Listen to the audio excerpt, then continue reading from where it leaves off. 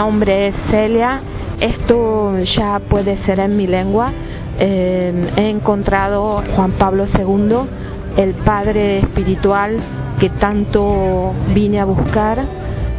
Su fuerza invade cualquier corazón que se acerca a rezar. Siento su santidad en todo momento, su paternidad.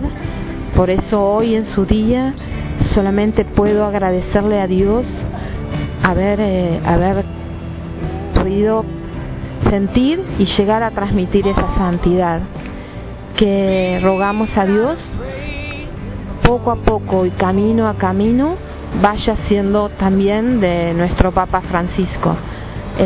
Seguramente Juan Pablo estará acompañándolo en todos sus actos. He visto mucho cansancio en el Papa Francisco.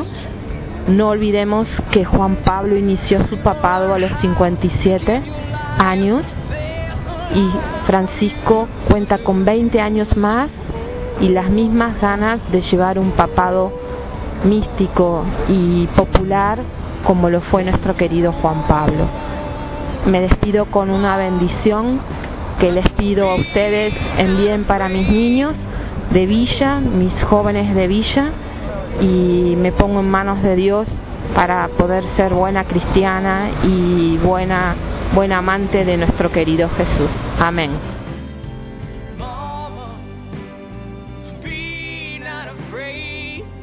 Y espero rezar mucho por los peregrinos.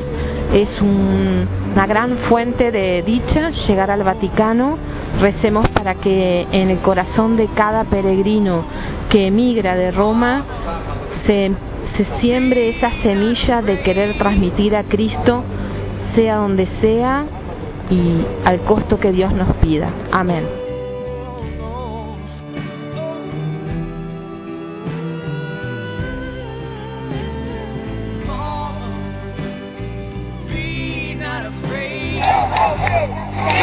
God,